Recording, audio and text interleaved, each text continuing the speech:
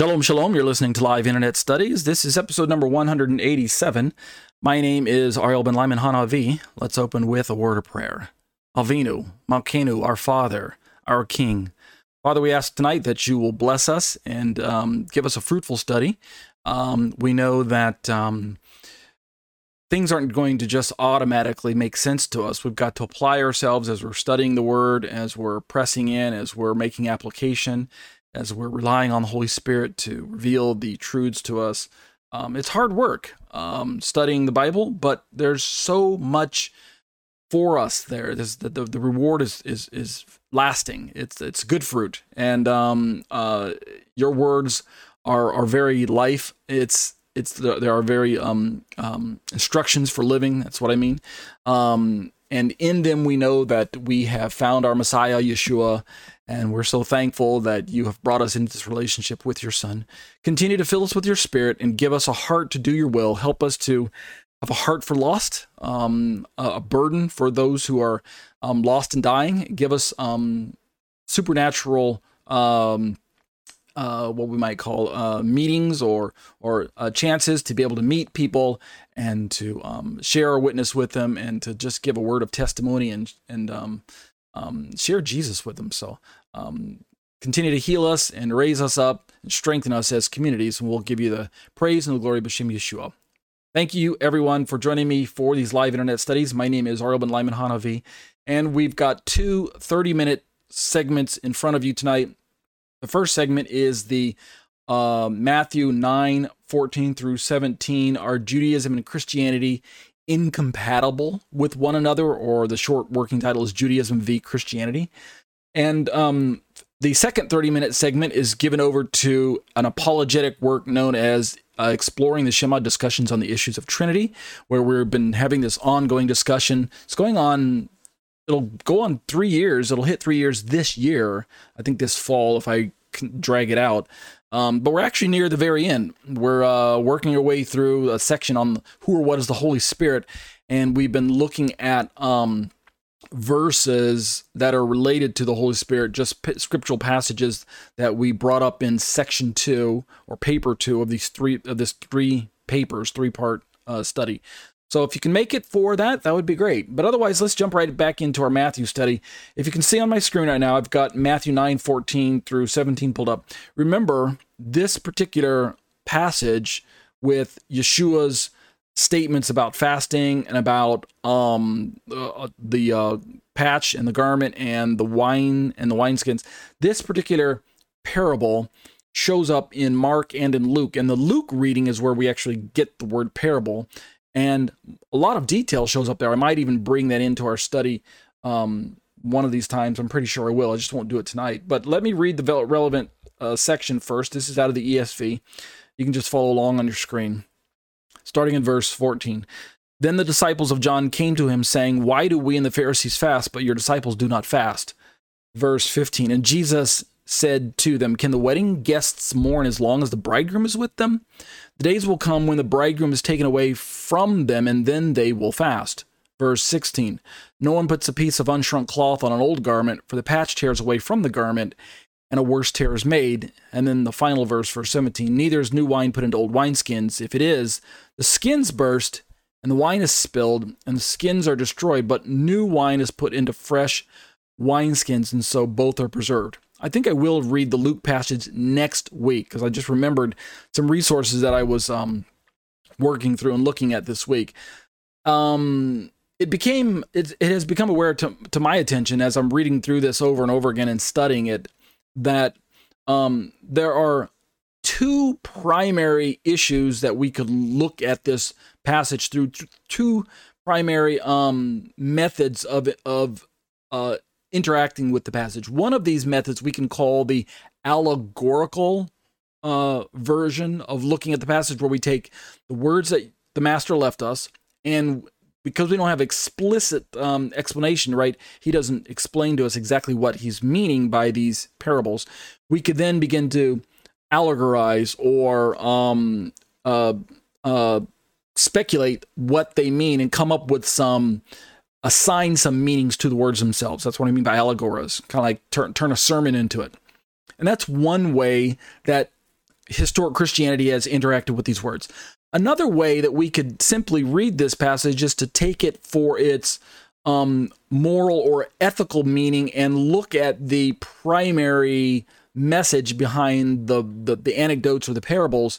Instead of allegorizing it, just kind of take it almost the exact opposite. Take it at face value and just see if there is a general overall kind of lesson that's being portrayed by the use of the mechanism of parable or something like that. And so I haven't really touched on what could possibly be simply the overall simplistic message. I've always been kind of hitting the allegory, because that's when you read Christian commentaries on this passage, most of them are going to jump into the allegory.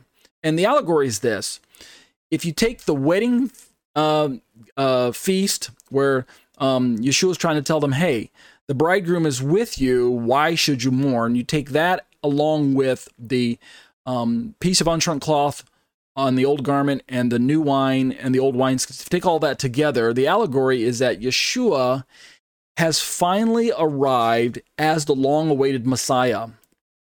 And that's the wedding feast part. And Yeshua is putting himself into that role as the bridegroom. And Israel is the bride in this wedding. And God, of course, is officiating it, God the Father, right? He's marrying off his son, and he's got a bride chosen for her, which obviously would be Israel, right? Matthew was written within the purview of kind of Jewish worldview, Jewish mindset, getting the Jewish people's attention. Mark, I think, is written from a Gentile perspective. Luke, I can't remember how Luke's perspective is. And then John, I think it's been said that John is written to prove that Jesus is the Messiah, or Jesus is divine, or the Son of God, Son of Man, those types of things. But when we're talking about Matthew, we definitely have a Jewish audience kind of in view. So it would make no sense for the wedding analogy or the wedding part of the parable to not include Israel, right? It would make really no sense to say that this is a wedding between the church and Jesus, even though that is the allegory or the metaphor that gets carried over as we read a little further into the New Testament. And if we keep going with that, and we start looking at the piece of unshrunk cloth and old garment, and then link that really directly with the old wine, the new wine and the old wineskins, Christian commentators have chosen to interpret this allegorically as definitely Yeshua has brought the promises of the Old Testament into focus, but with the purpose of actually radically undoing the commitment to keep the law of Moses or the Old Testament ways and things like that. The bottom line is this passage or this parable has been interpreted allegorically into what we call today as replacement theology. The Jews are out, the Gentiles are in. Israel is out, the church is in. The Torah is out, the New Testament is in, or Old Testament's out, New Testament's in. Law of Moses is out, Law of Christ is in. Old Covenant is out, New Covenant is in. Whatever terminology you're familiar with, those are the stakes. Those are the issues that are at stake here. And so what we have is Jesus basically bringing some form of theology that is incompatible with the existing worldview or existing religious perspective. So that's why he has to say that if we just try to take what I'm bringing and sew it onto the old coat of Judaism, you're going to have a rip and it's going to make a mess. So you can't do that. Also, if you take my new teaching, I'm speaking the allegory that Christian commentators opt for. If you take my new teaching about the kingdom of heaven and the radical transformation, the new covenant and things like that, and you try to just simply pour it into old wine skins like Judaism, it's going to be incompatible. It's not going to work. My new wine is going to burst those old wineskins. And so you got a problem. So what we need to do is we need to take this old worldview, this old religious system, and unfortunately it has to go. It has to go. It's not we can't simply pour my new theology into that old system. So I'm going to bring something new. It's radically new, and the Gentile Christian church kind of picked up on this allegory and ran with it to an absurd level. And so Judaism felt the sting, bowed out. Gentile Christianity kind of rose to the forefront, and now for the last 2,000 years, that's essentially the default position in religion that is dominant, is Gentile forms of Christianity, where it's very difficult to retrace the Jewish roots of Christianity in many places where Christianity is taught and practiced and things like that. I was raised fundamental Baptist, and if you asked the independent fundamental Baptist, at least at the church that I went to, what do you think about Israel? If you ask the pastor there, what do you think about Israel? What do you think about the law of Moses? There wasn't a lot of discussion about that. In fact, I grew up never even really realizing who Israel was. We just didn't study the Old Testament. I know that's not true of every church, but at least it was true in the church that I went to. So it wasn't until later in life that I went back and read the Bible for myself, and my eyes were just popped wide open, like, wow, who are these people known as Israel? What is this law called the law of God, the law of Moses, and what's its relevancy for me in my life today as a believer? So that's the allegory. But if we also take this passage and just mine it for its kind of common sense value without any allegory, then if you take all three of the elements, the pieces, and put them together and compare them, basically in verse 15, that's part A of three parts. Verse 16 is kind of part B, and then verse 17 is like part C. If you take all three of these parts, A, B, and C, and you kind of look at them and compare the practical, the common sense value of each, basically Yeshua is saying to those who questioned him, you can't change people's opinion. They're always going to really just do what makes sense.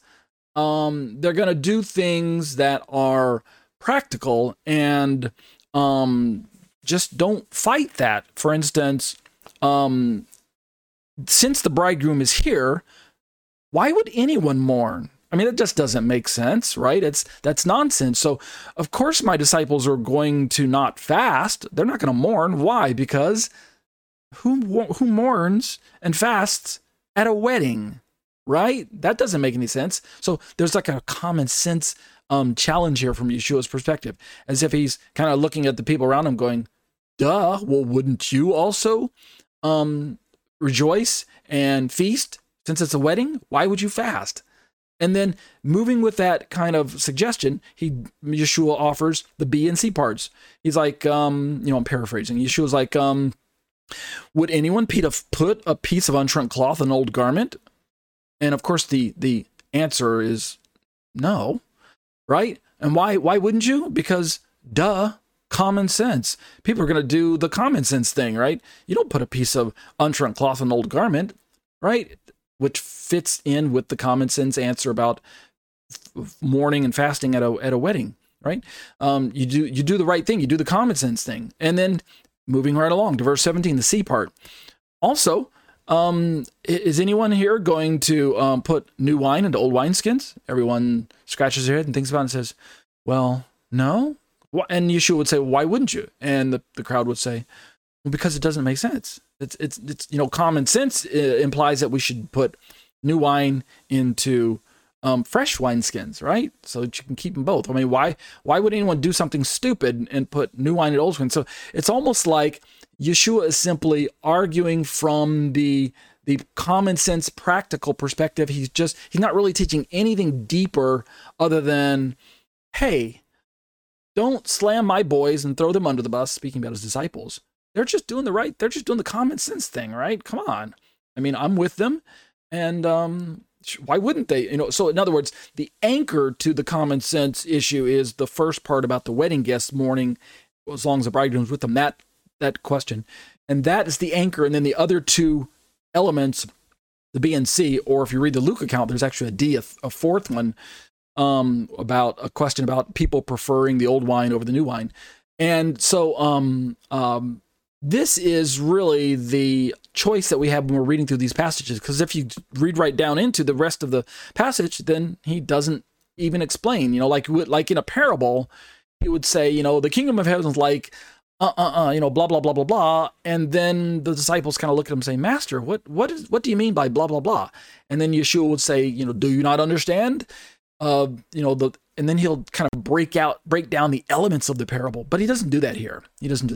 So when we read the Luke passage next week, be careful to watch for this fourth, A, B, C, and D, this fourth part, which if the allegory is accurate, that Jesus is here to uproot the old and replace it with new, well, then in the allegorical aspect, or the way that the most Christian pastors are spinning this passage, if we read the Luke account, it poses serious challenges for the allegorical perspective. I'm not going to do that tonight.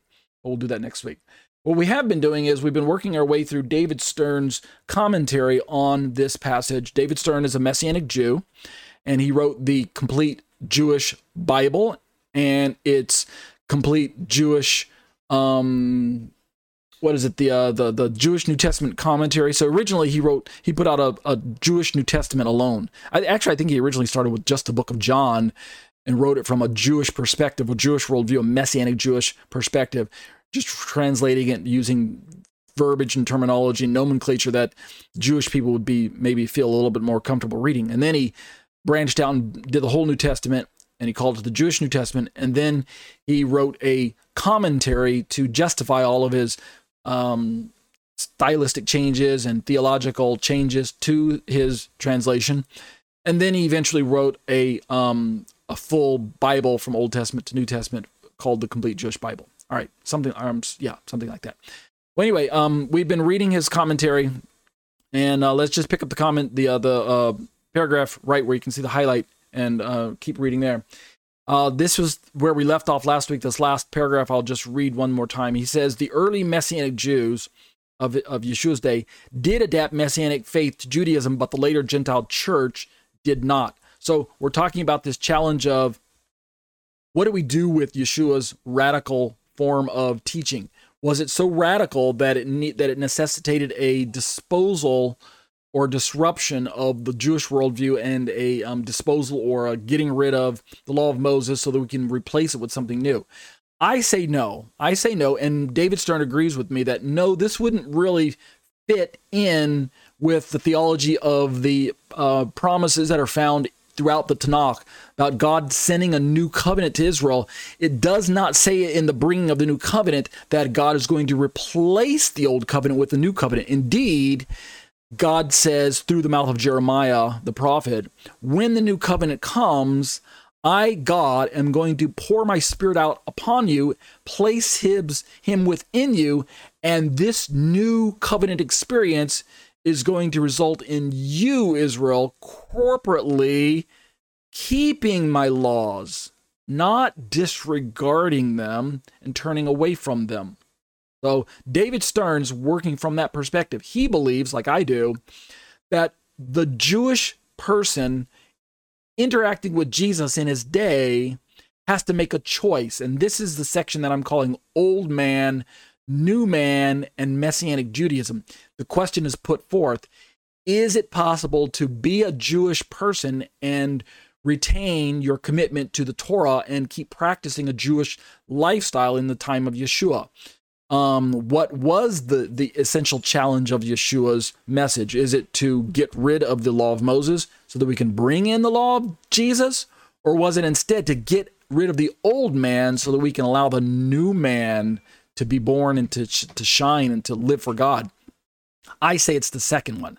I think that what Yeshua is talking about is a death to self so that the new man can be born alive, anew, afresh, and this new man will be empowered to be able to do the will of God. And so turning right back around as a Jew and continuing to be loyal to the law of God, yet doing it now with a renewed sense of love for God, love for your man, love for Messiah, and empowered by the Holy Spirit to actually walk in God's ways. So the early Messianic Jews, they actually did adapt Messianic faith to Judaism. They took their belief in Jesus and they adapted it, meaning they took what was radically new about this new covenant message, the new heart, the circumcised heart, the born again experience, and they took Judaism and they were able to make a religion known as Messianic Judaism, right? Or we could call it early Christianity. Either way, it was a worldview, a religion, a lifestyle that was still very much attached to the original foundational aspects of God's law and things like that, even to the point of keeping sacrifices at the temple, even though you're a believer, right? Go back and read through the book of Acts and watch what Paul does in Acts chapter 21. So it wasn't until the church began to grow to the point where it became a burden for the Messianic element, the Messianic faith, and the Jewish part to stay together. It became very difficult for Gentiles entering into this body to identify with Judaism safely and comfortably and cohesively. And Jewish authorities who didn't embrace the Messianic part of the faith, right? Those Jewish leaders who didn't believe in Jesus, they actively fought to get rid of the Gentile elements. There was, a lot of sociological struggle going on, and eventually it couldn't hold together in that form. And so the Messianic faith part and the Judaism part, they ripped apart from one another.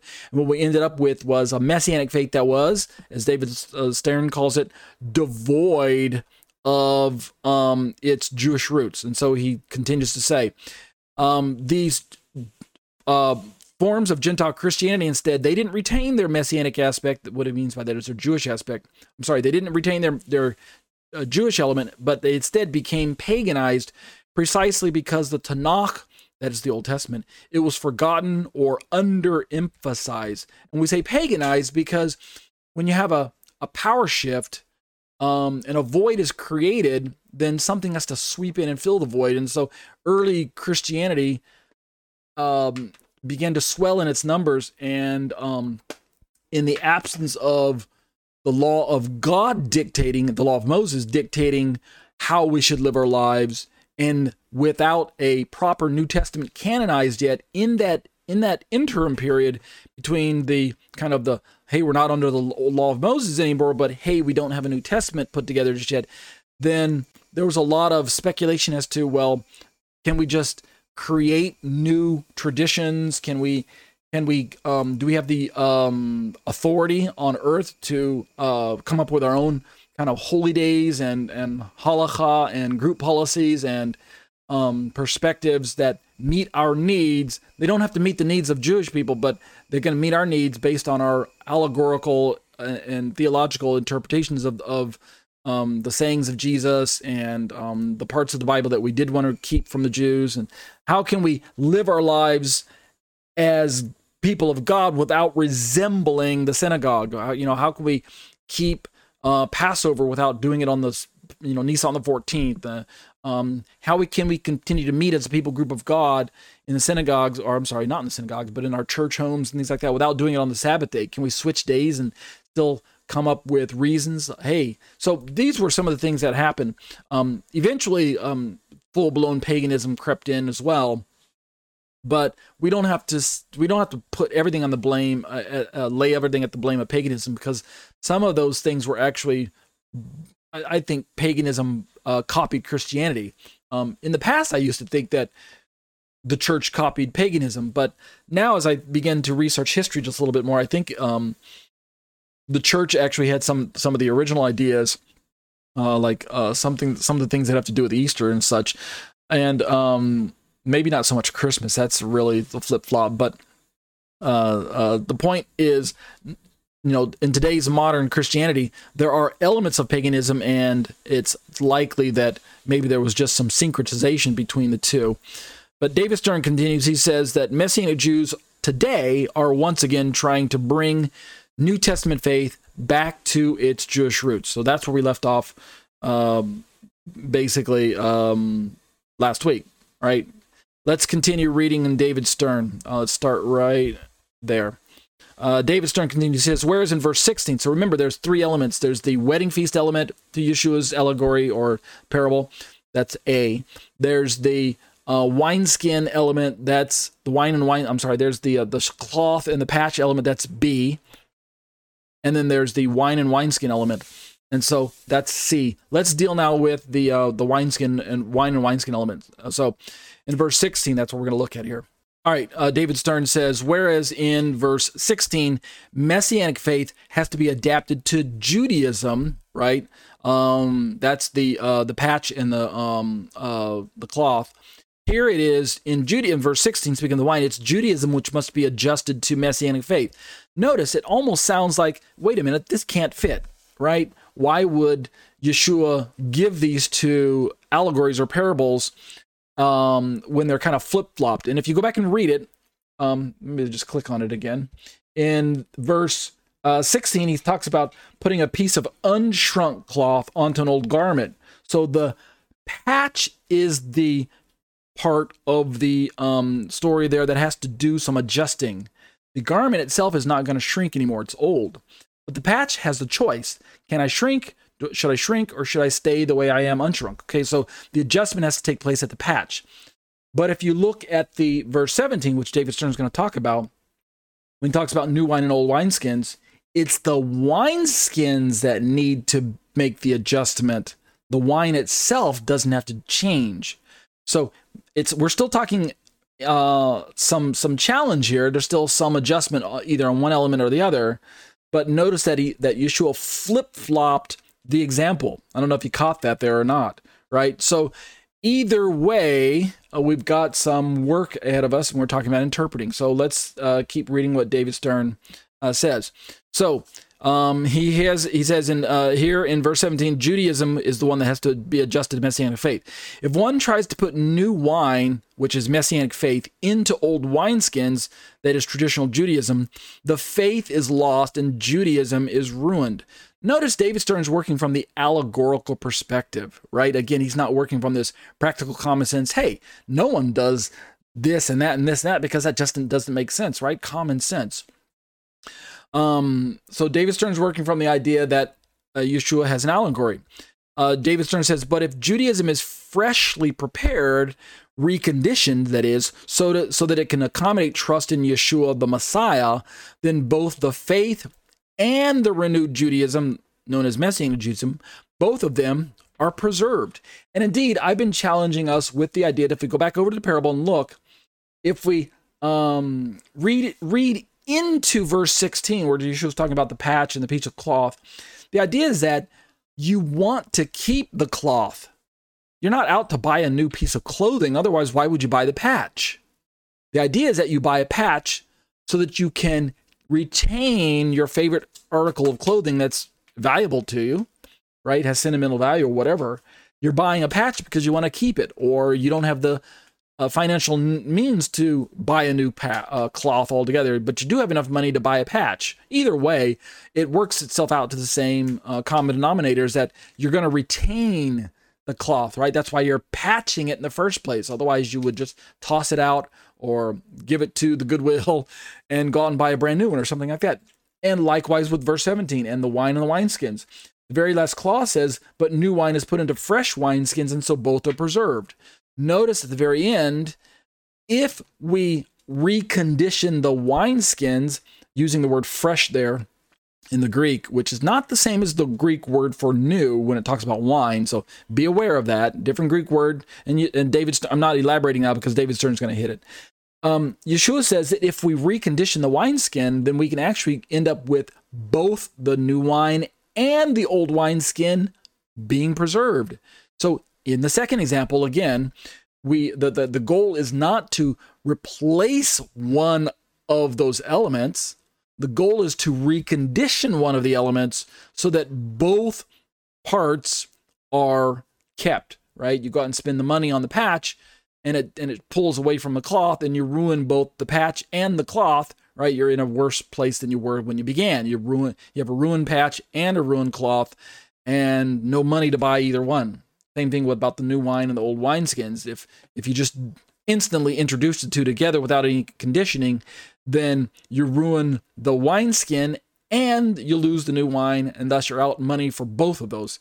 So in Yeshua's parables, he's trying to optimally work towards keeping both. So that's what David Stern is introducing or reminding us of is, hey, if we're talking about Messianic Judaism and introducing Yeshua's Messianic faith, shouldn't we want to retain Yeshua's faith and Judaism instead of replacing Judaism with Christianity or something like that? So David Stern continues.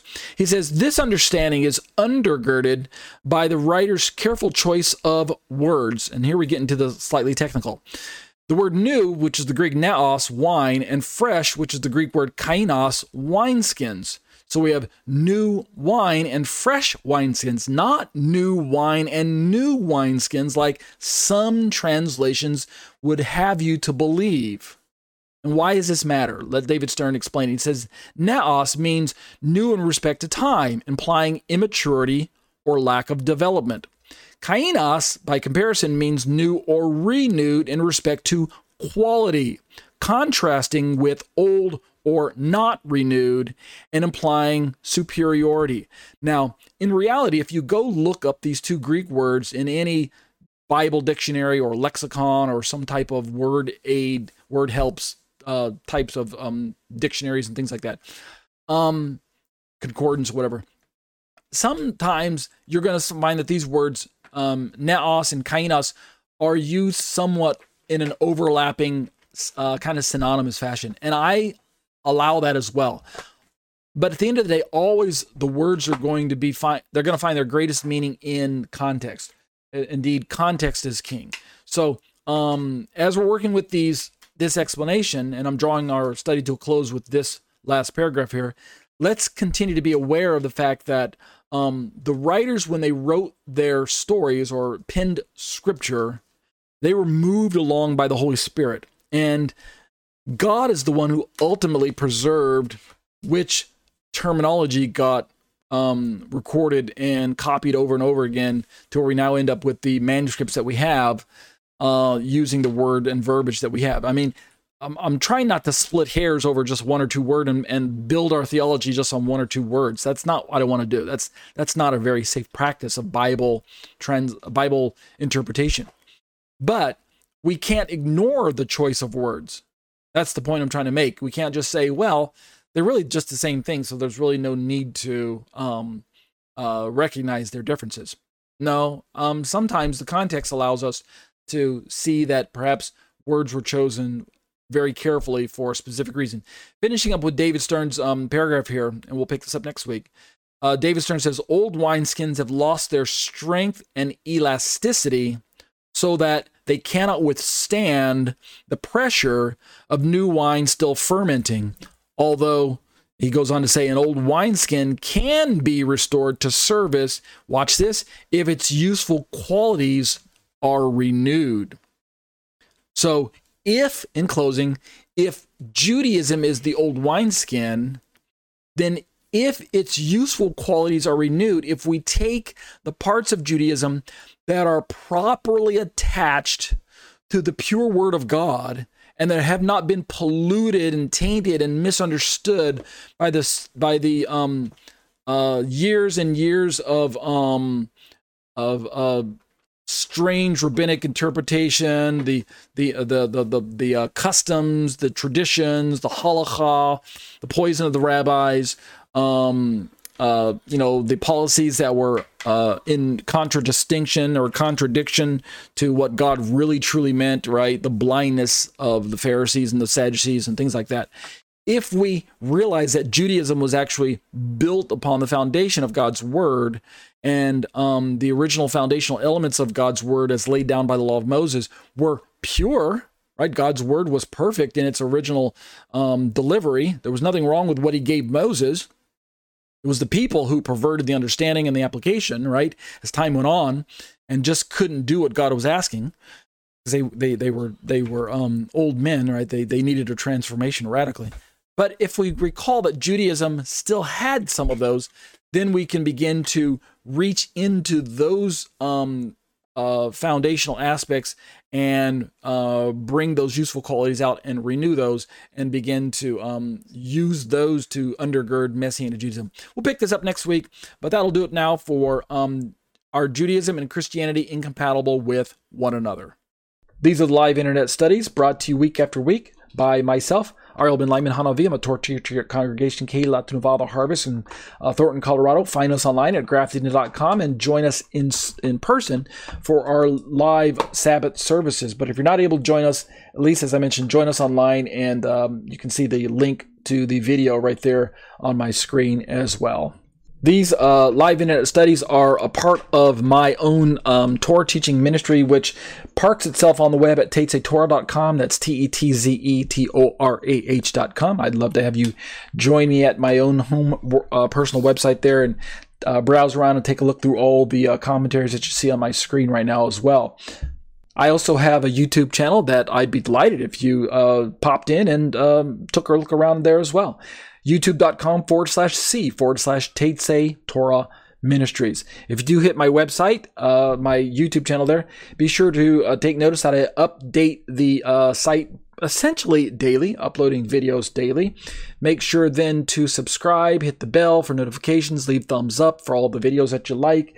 Leave me some comments and questions about things you have your own thoughts on, and be sure to share the content with your other friends and family members in your social media circles, okay? Just some brief important details. If you'd like to join us for our live studies, be sure to get access to Skype somehow. If you're on my website right now, during the live study and you click on that blue Skype link, it'll actually open up Skype in your browser and you can just join us right there. And we hope you can join us live, because we engage in live Q&A after the study is over, opening up the microphones, and it's exclusively to the live studies that we engage in that live study Q&A.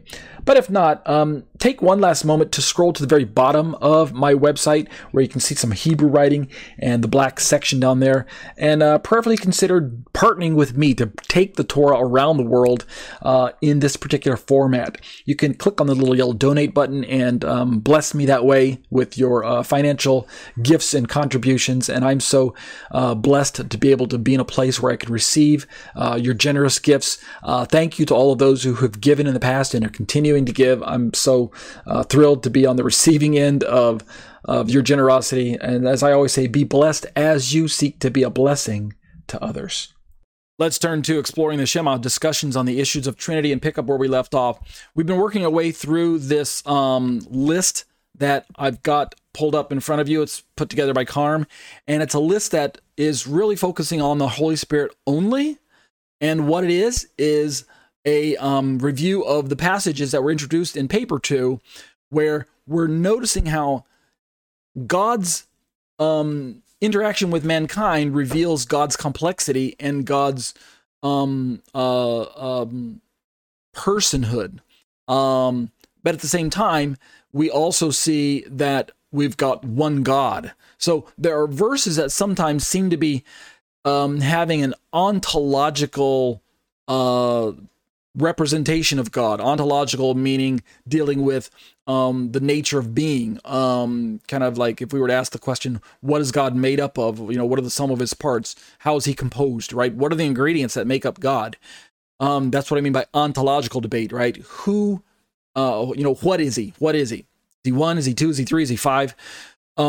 But other times when we read 2 passages, we're really just dealing with what we might call the economic aspect of the Godhead, the persons of God, the economic Trinity versus ontological Trinity all over again. When we say economic, we're talking about how does God's dealings with mankind impact us as humans? How is God working in the earth today? What are his assignments? And so we look at God the Father doing this. We look at God the Son doing that. We look at the Holy Spirit doing something else.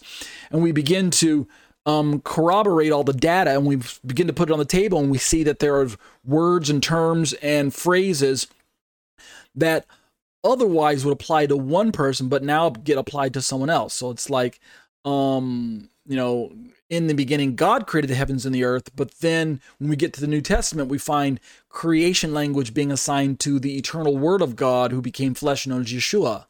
And thus, Yeshua is given creatorship along with God and yet as God, not along with God as a second God, right? We're always anchored on the idea that there's one God, and yet we're challenged and stretched in the New Testament and the New Covenant scriptures and the apostolic writings with this idea that further revelation and greater clarity is now being revealed to us through the kind of progressive nature of God's unfolding his revelation to us, so that what started out as information limitation in earlier texts now becomes elaborated. And this principle of information limitation, or progressive way of revealing things, is, I think, expressed well in the book of Hebrews, the very first few verses, where I'm paraphrasing, but long ago and in times past, God spoke to us through the prophets and through the fathers, but now he's speaking to us through his Son. Notice that it says long ago, but now. This reveals kind of the progressive nature of God's message to humans. God didn't just open up the fire hydrant and out gushes all of this information about who God is, who his Son is, who the Holy Spirit is, who the church is, all this stuff, and came gushing out at the early humans, and then they had to try and figure out what to make of all that. Instead, God started off slowly and smally, that's not a word, slowly and small, with, a little bit of information, kind of like seminal form, kernel form, or foundation form, or outline form, if you want to use that, whatever analogy you can fill in the blank. And then he fleshed it out, right? He began to add more and more detail, more and more and more and more, and built on that. And he, without really disrupting or changing his mind about the older pieces, the older information, he kept building on that. That's what we're working with, right? We have verses that kind of build on one another. So let's look at this. We're not working our way through this section with the verses now. What I've done is I've been walking our way through this excursus of Romans chapter 8, where we've been looking at the spirit elements in Paul's letter here in Romans. Romans chapter 8 is Paul's very concentrated discussion on the Holy Spirit. So let's finish this tonight. And I've also brought in this commentary from a gentleman by the name of Roberto Pereira. I think it's Roberto Pereira. And he wrote a commentary that has some insights that I find helpful and fascinating. So let's finish the Roman study first. Romans chapter 8. I believe I stopped down near verse 11 and 12, somewhere around there. Let's just pick it up. Let's see. If you live according to the flesh and dead, but if the spirit you put to death to Jesus' body, you will live. For all who is spirit by spirits are. Nope, I read verse 14. I read verse 15, I remember. And I think maybe we stopped with verse 15. But if not, we'll just pick up our study right there. Paul speaking to primary believers, to brothers, right? But this would, like any pastor, include unbelieving elements in the church, right? Within the viewing and reading of his letter. Paul says, "For you didn't receive the spirit of slavery to fall back into fear, but you've received the spirit of adoption as sons, by whom we cry, Abba, Father." And notice the heavy spirit activity in his language. Elsewhere in the book of Galatians, chapter 4, Paul's going to say, God sent the spirit of his Son into our hearts, crying, Abba, Father.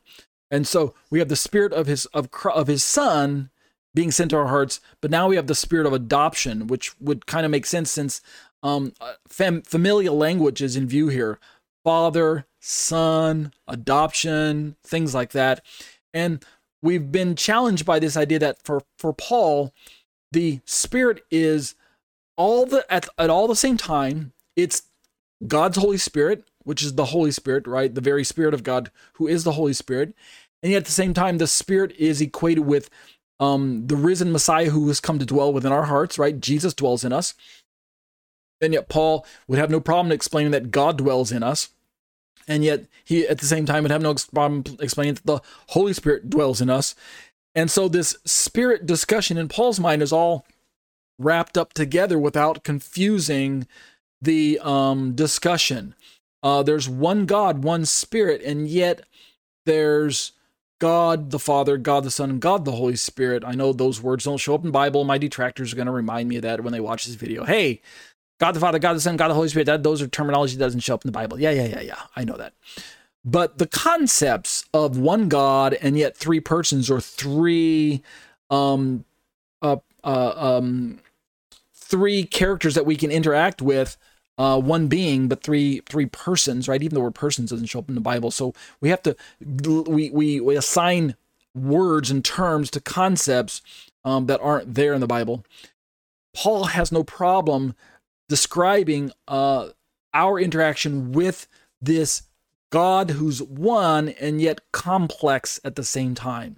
And that's the whole point of reading through these passages, is to appreciate that if there was just one God who had a single identity and he didn't have the interaction at three persons level that we are familiar with describing in Trinitarian discussions, then it wouldn't really make sense for Paul to keep switching back and forth between who's dwelling within us. He would simply just default and say God's in us, and that's it.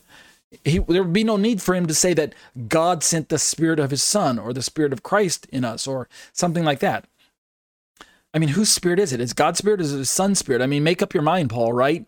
If there's only one God, then who is the Spirit? Who is this Son's spirit, right? I mean, that's the point I'm trying to make. In verse 16, Paul says, the Spirit himself bears witness with our spirit that we are children of God. Again, this is the type of relationship that we have to have with God if we want to be counted as family members. If you count yourself a child of God, then you must surely know that the Spirit of God has taken up residency within you. The Spirit of Christ lives within you. The Holy Spirit lives within you. The answer is yes. Who lives within us, right? Which one of those three? And this Spirit bears witness with our own spirit. You've got to have this self-examination. You've got to have this confirmation of your status as a child of God.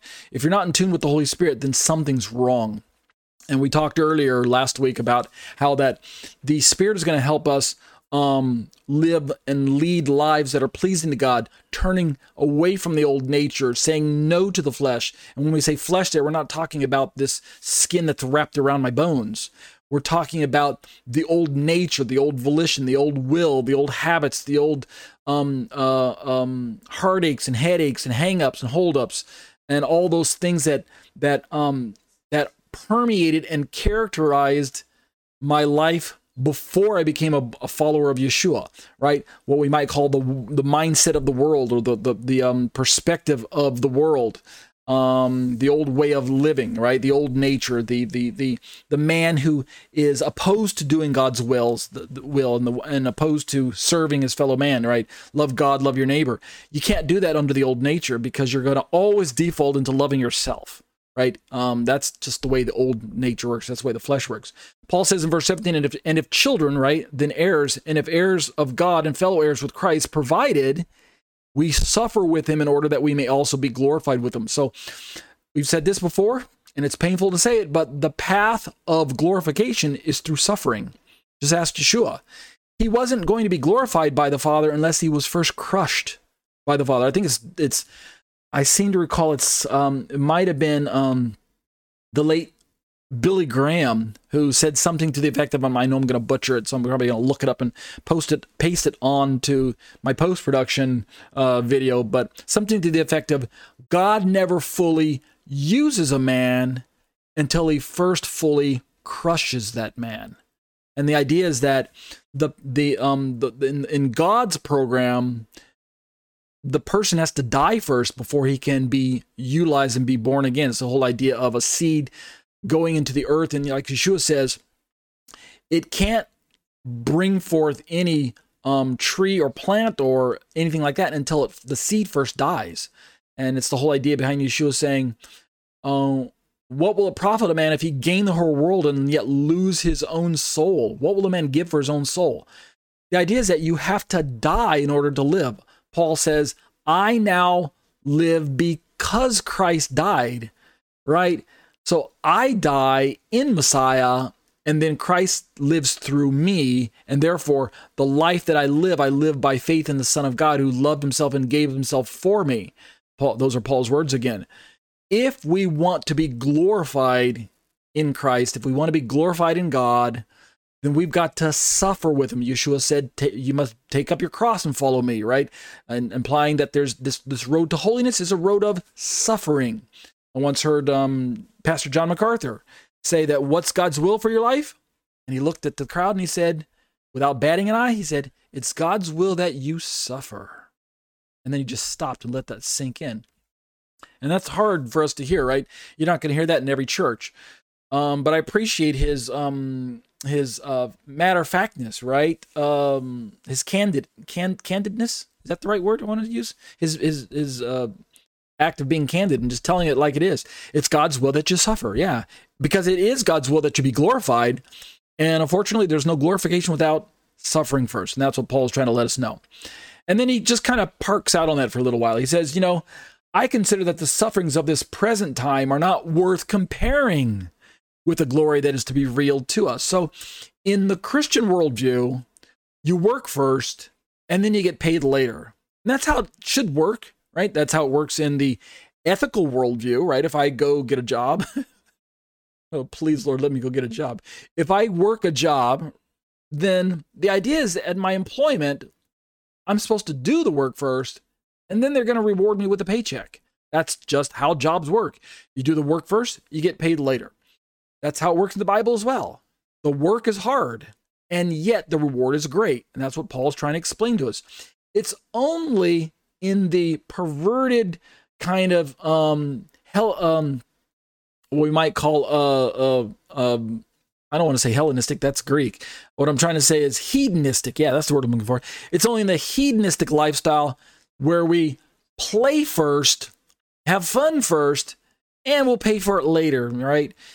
Drink yourself stupid and deal with the hangover in the morning, right?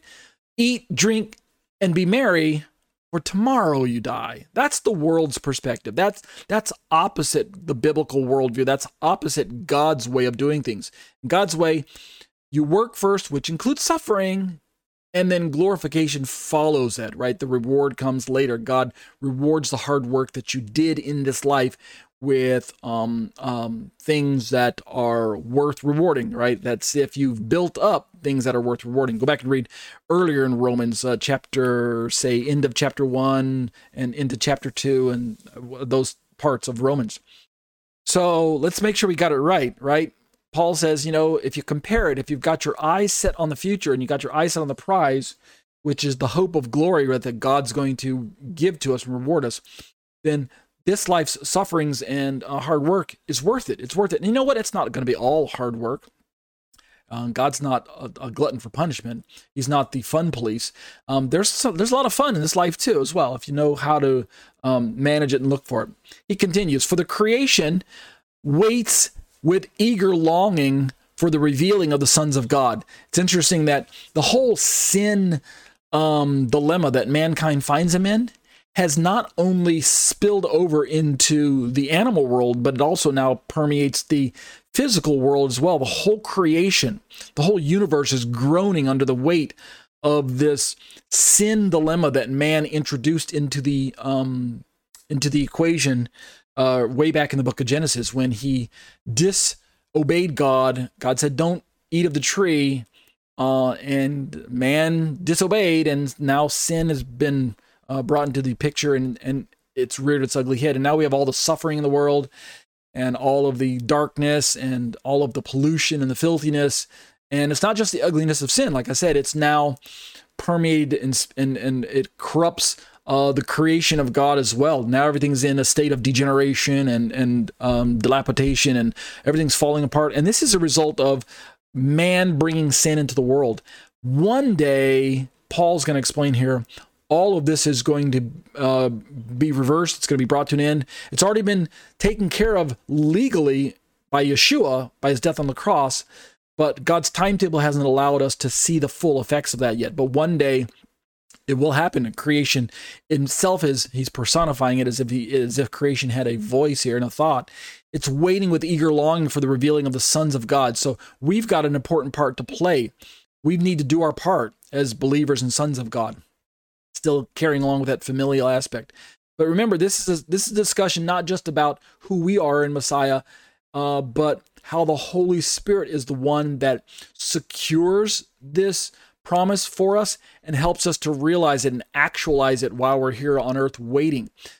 Verse 20, for the creation was subjected to futility, not willingly, but because of him who subjected it in hope. Verse 21, that the creation itself will be set free from its bondage to corruption and obtain the freedom of the glory of the children of God. Once we, as children of God, finally become who we actually already are, right, in promise form, in earnest form, if you want to call it that way. Down payment has already been given by the Holy Spirit.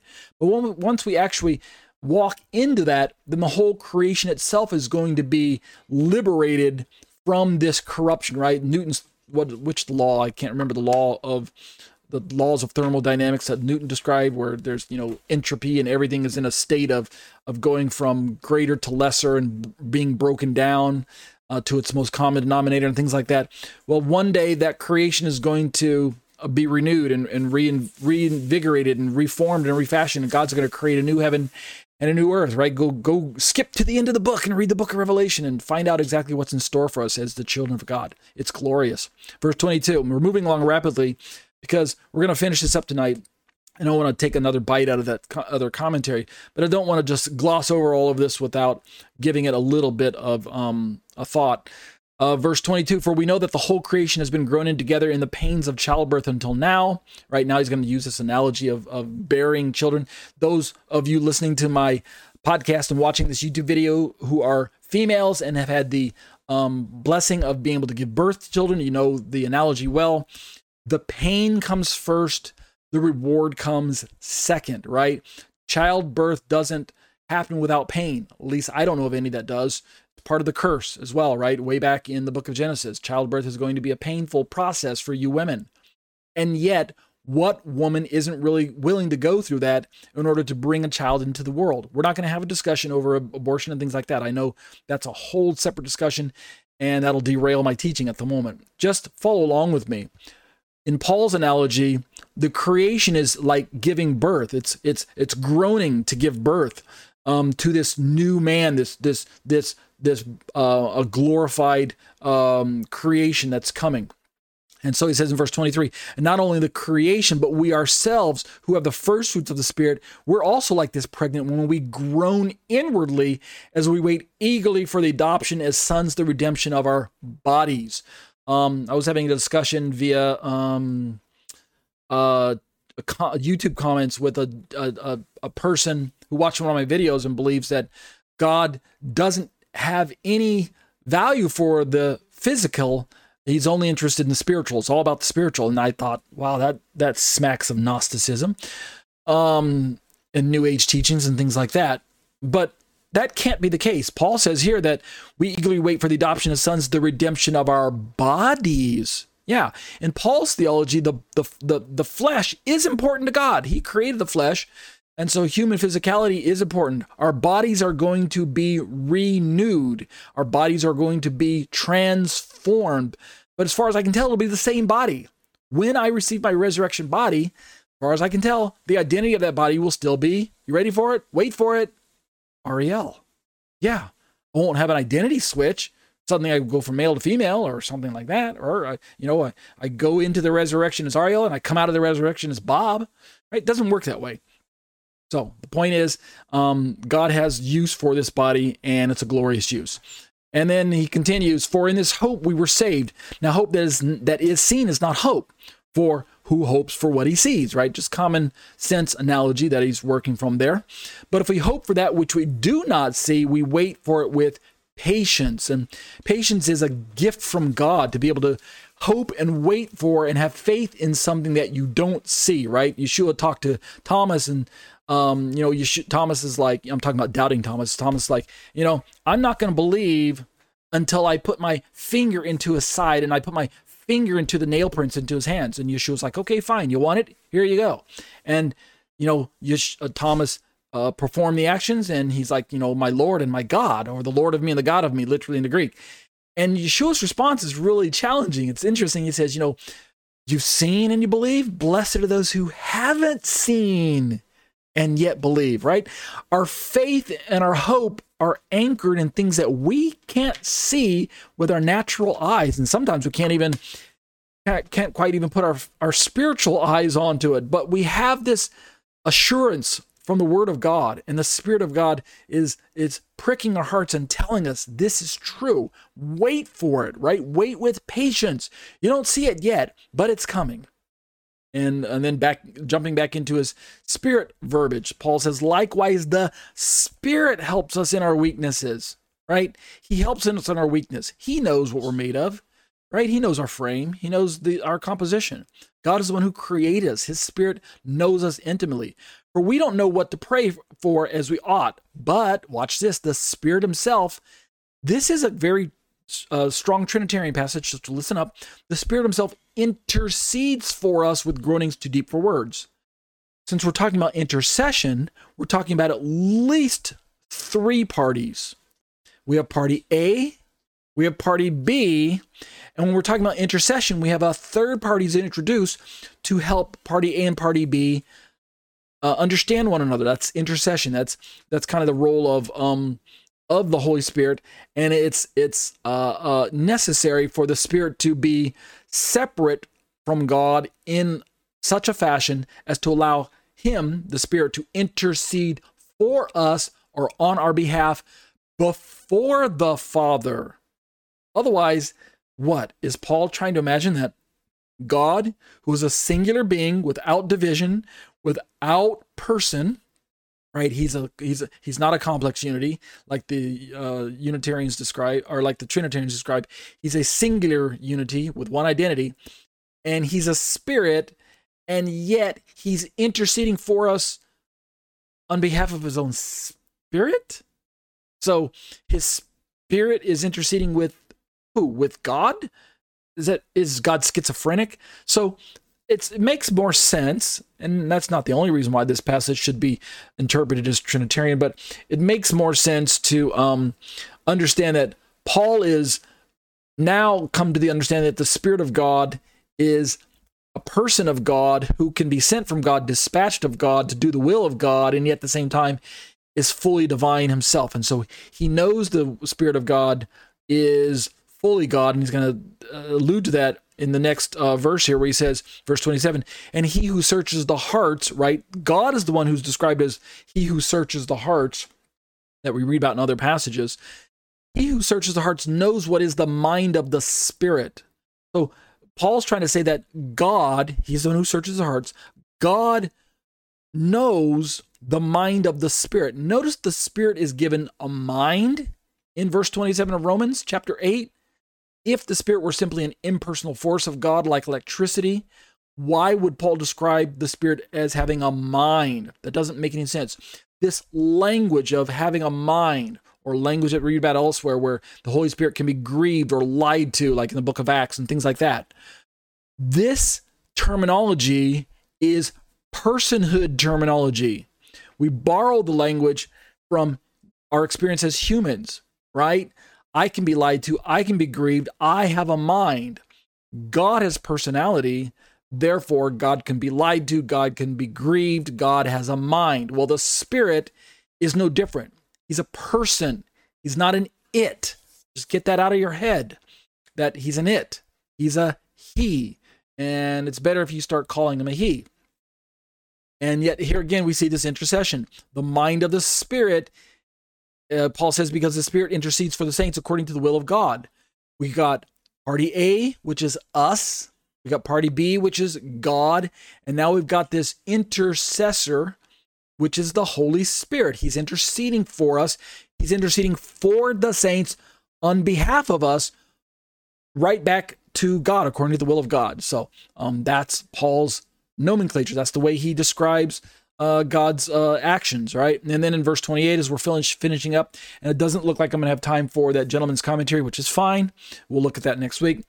Paul says, and we know that for those who love God, all things, he's going to break now into his doxology, his final closing, and he's going to, because, I mean, after describing this glorious work of the Holy Spirit in our lives to set us free, to help us lead lives that are pleasing to God and walk according to the fullness of fulfilling the righteous requirement of the Torah, and the Spirit of God who causes us to cry, Abba, Father, and come into our hearts and bring us in the family, and the Spirit who sets us free and helps us to be empowered to say no to the flesh and things like that. Paul's going to do what he does best. He's just going to break forth into praise and worship, into the glorious praises of God. And he says, we know that for those who love God, this is what we call the unbroken golden chain of promises, because you link all of these actions together like a domino effect, right? As long as the first domino is trustworthy and reliable, the other dominoes are surely going to fall, right? It's inevitable.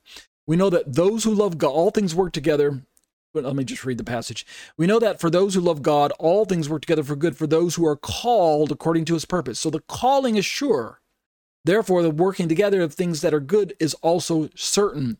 And he continues, for those whom he foreknew, God foreknew, he also predestined. Notice Paul's linking these promises together. That's what we call it the golden chain, because God is the one who's doing it. And God is not impotent.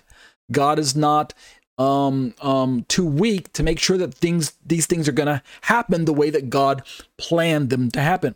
Those whom God foreknew, he also predestined to be conformed to the image of his Son, in order that he might be the firstborn among many brothers.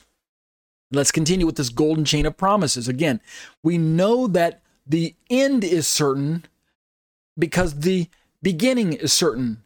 And from beginning to end, it's all God's work in us and through us and for us and by his Spirit. Paul continues in verse 30, and those whom he predestined, he also called, and those whom he called, he also justified, and those whom he justified, he also glorified. And notice I haven't looked these up just now, but if I remember right, the Greek verbs are in the future. Maybe we can jump over and look at some of them.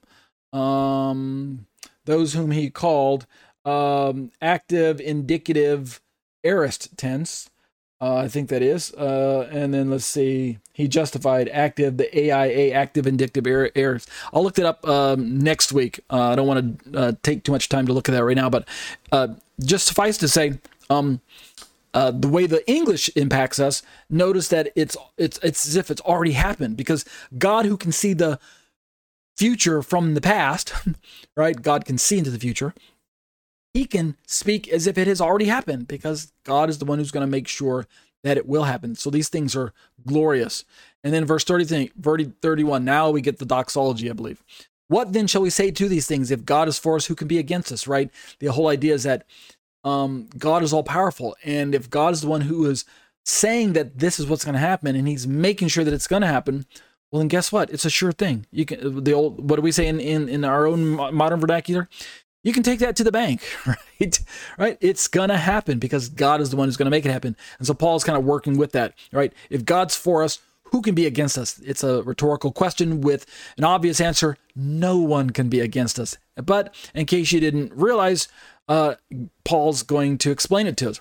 Verse 32, he who did not spare his own son, but gave himself up for us. This is called the Homer language, light from heavy, off fortiori, I believe we say, in the Latin. He gave up his son for us. How will he not also with him graciously give us all things? The idea is, if God has already given us the best that he can give us, then isn't he going to give us all the other minor things as well? His son is the absolute best that he could give. And so these other things about resurrected life, a new life in the Spirit, glorified bodies and things like that, that's just the rest that's going to follow that the gifts that God is giving to us. That's what I mean by light from heavy, kal vachomer. If I'm willing to give you $100, well then obviously I'm willing to give you $1. I mean, I'm willing to commit to the bigger thing, then obviously I'm willing to commit to the smaller thing as well. That's what I mean by light from heavy, kal vachomer, off fortiori, and things like that. And then verse 33, who shall bring any charge against God's elect? It is God who justifies. Verse 34, who is to condemn? Christ Jesus is the one who died. More than that, who was raised, who's at the right hand of God, who indeed is interceding for us. Wait a minute, Paul, didn't you just tell me that it's the Spirit who's interceding? Why are you now telling me that's Jesus who's interceding? Because this is, again, another Trinitarian understanding. I know. All my Unitarian friends and my Oneness Pentecostal friends and my Christadelphian friends, they're all going to write into me and say, foul, this isn't Trinitarian. This is just, it's the Spirit of God who lives in Christ, who's the Spirit of God who lives in us, who is the very Spirit who's interceding us as just as one Spirit. I know, that's true too. Don't you understand that I believe in one God? Not multiple gods, and I believe in one Spirit, not multiple spirits. And that's the mystery of the Trinity, is that it is the Spirit of God, who is the Spirit of Christ, who is the Holy Spirit, who's interceding for us, and yet it's God, right? So, follow me. Verse 35, who shall separate us from the love of Christ? Shall tribulation or distress or persecution or famine or nakedness or danger or sword? The answer, of course, is none of these things. As it is written, for your sake we are being killed all the day long. We are regarded as sheep to be slaughtered. Paul continues, no, verse 37, in all these things we are more than conquerors. One translation says we are super conquerors through him who loved us. And then now it's his famous doxology, which I think has been put to music. Verse 38, for I am sure that neither death, nor life, nor angels, nor rulers, nor things present, nor things to come, nor powers, nor height, nor depth, verse 39, nor anything else in all creation will be able to separate us from the love of God in Christ Jesus our Lord. That list is fairly exhaustive, right? Paul just hit all the major. So I often wonder why people would even begin to entertain the idea that we can lose our glorious place in God when God himself is the one not only guaranteeing that we're going to be brought to the goal that God has designed for us, but Paul assures us that nothing can separate us from the love of God. Those who believe that you can lose your salvation would say, the only thing that can separate us from the love of God is we ourselves. But none of those other things, right? Death, nor life, nor angels, rulers, things present, things come, nor powers, height, depth, or anything in creation. None of those things can separate us.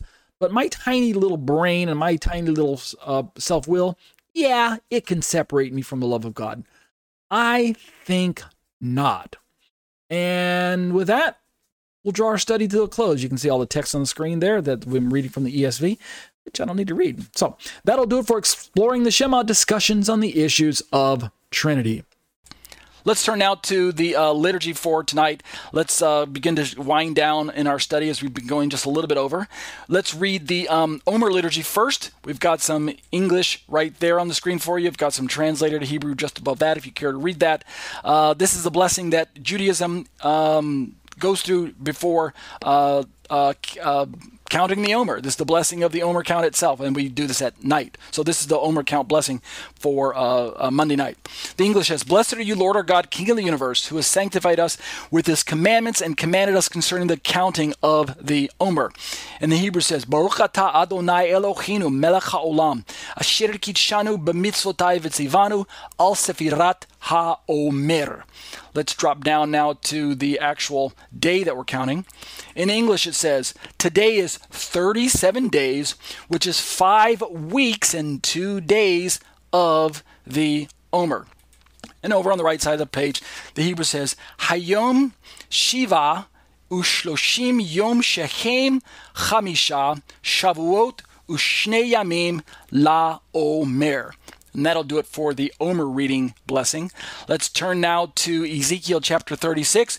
We've been reading down through this passage for our Omer count. We started in verse 22 a few weeks back, and we're working our way through to about verse 27 or so. So let's read these two verses tonight, verse 26 and 27, and we'll continue looking at this as well. We'll even look at some Jeremiah passages next week, perhaps.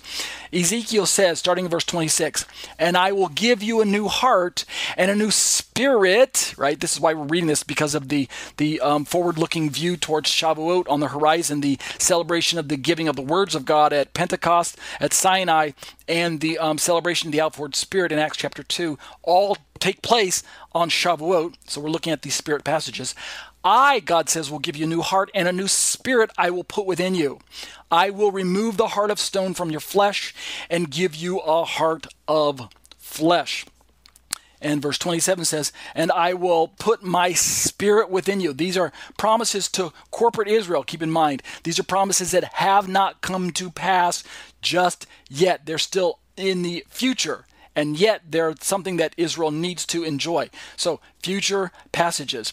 I will put my spirit within you and cause you to do what? Walk in my statutes and be careful to obey my rules. Does God pour out his Holy Spirit so that the people will turn away from Torah? No. God pours out his Holy Spirit so that we can actually turn into being obedient to him, obedient to his word, and actually obedient to his written word, his Torah. And that's a wonderful thing for us. Let's look at the Hebrew over on the right side of the screen there. The Hebrew says, "V'natati lachem lev chadash v'ruach chadasha etain b'kira b'chem v'chasiti et lev ha'even mibsarchem v'natati lachem lev basar." And verse 27 says, "V'et ruchi," and my spirit, ruchi etain b'kira b'chem v'asiti et asher b'chukai telechu umishpatai tishmuru va'asitem. And that'll do it for the liturgy from the Tanakh. Let's turn real quick now to the liturgy from the Apostolic Scriptures.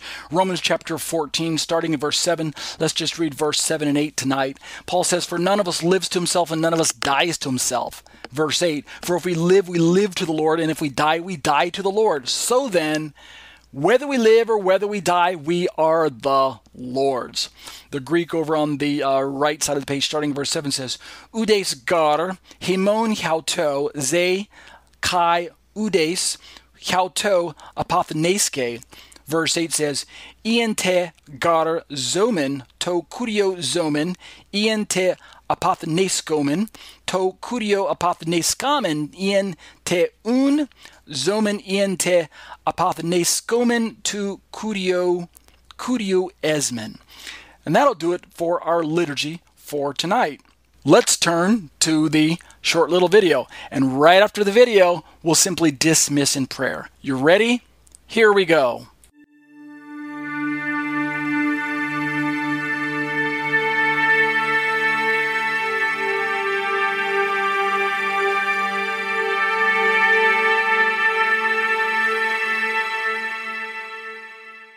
Short questions, short answers by Torah teacher Ariel and eBible.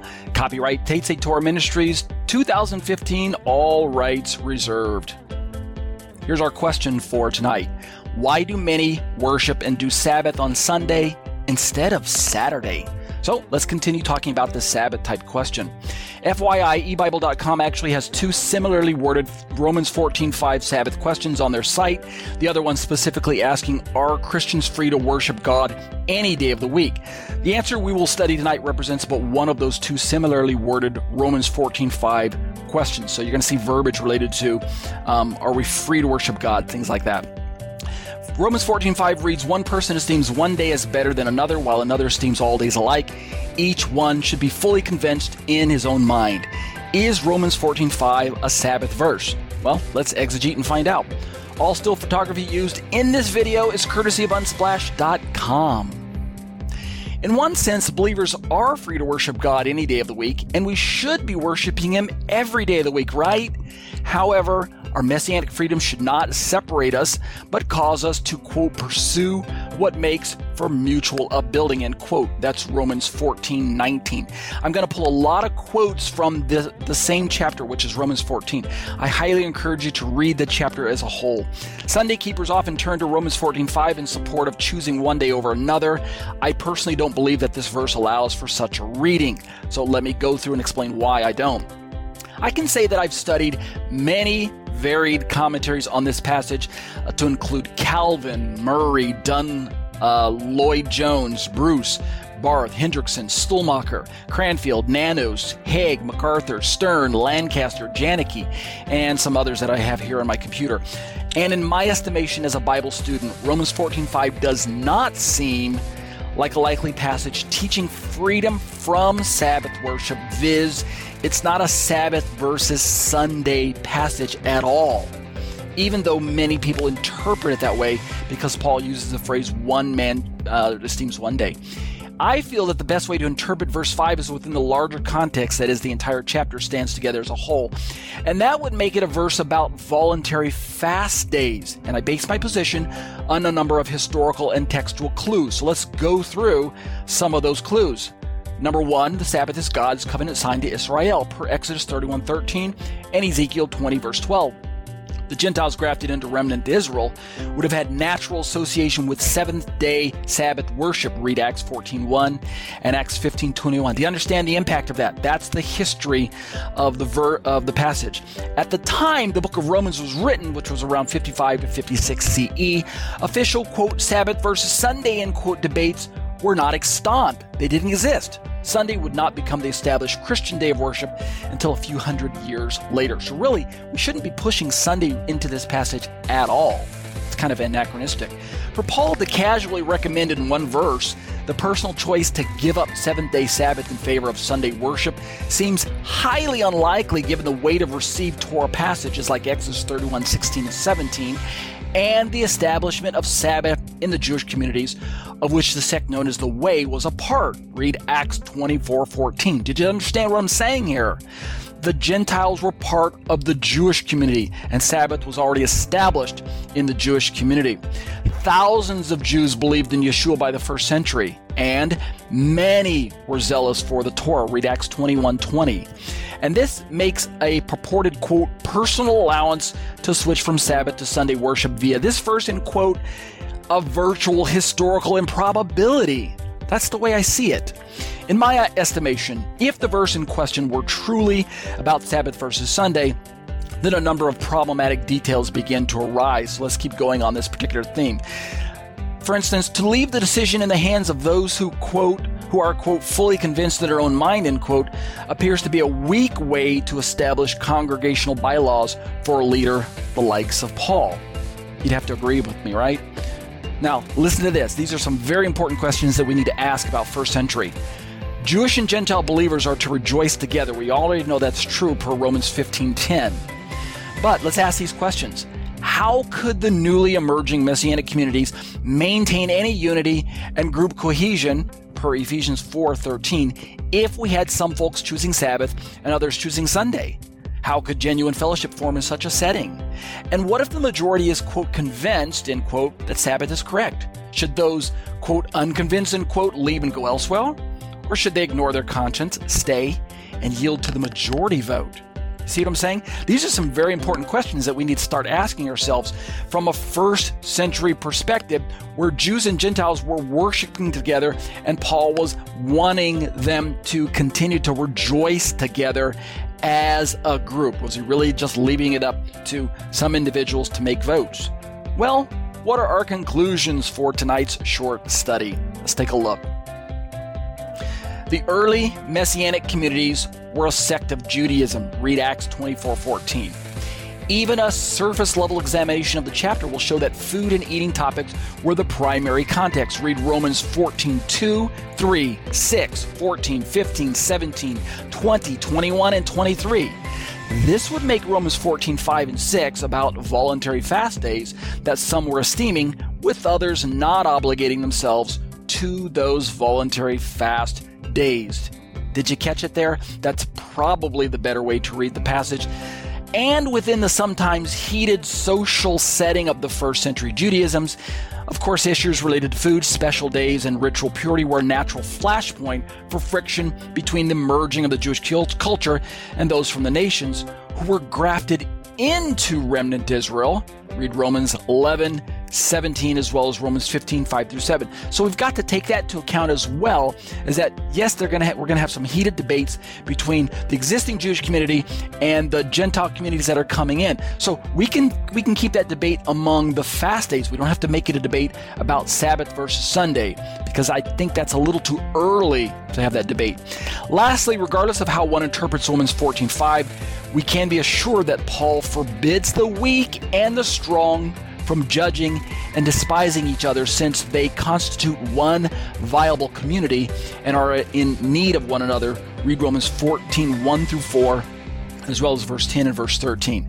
And that, in my opinion, is one of the single most important aspects about this particular study. Also, Paul definitely admonishes the strong to welcome Romans 14:1 and bear with the failings of the weak and accommodate their opinions, Romans 15:1, while each is to build the other up, Romans 15:2 and 7, and avoid destroying the work of God for the sake of food, Romans 14:2. That's also the strong emphasis that Paul's making in this particular passage. The kingdom of God is not about food, all right?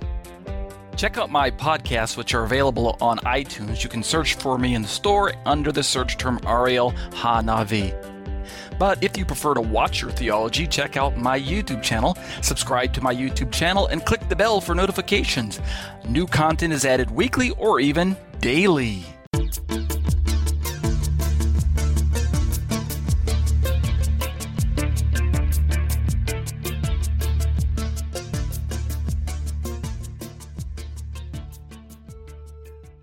And that'll do it for the short little video. Let's dismiss in prayer. Abba, I bless your name, and I thank you for the opportunity to have these studies with the students and the challenge that it presents to both me and to those who watch and listen to my studies. Thank you, Lord, for carrying us along. Even though we're so prone to misunderstand, we don't have a perfect understanding of your word, which is why we're going to continue to press in and to apply ourselves and to do the hard work of studying and memorizing and meditating and pouring through it. And pressing in and allowing your Spirit to reveal the words. Help us, Lord, to continue to grow and to make practical application, for it is these very words that are going to be the anchor for our soul, because these words reveal Messiah Yeshua. He is the Word made flesh. It is Him in us, Christ in us, that is the hope of glory. And so it's not mere study. It's not just the words on the page that are going to transform us and change us. It's the activity of the Spirit using those words. It's the very real presence and reality of our risen Lord Messiah dwelling in me that causes me to live a life that's pleasing to you, to turn from sin, to love my neighbor as myself. Thank you, Lord, for this wonderful and awesome reality that is mine in Messiah. And I'll be careful to give you the praise and glory, B'Shem Yeshua. Amen.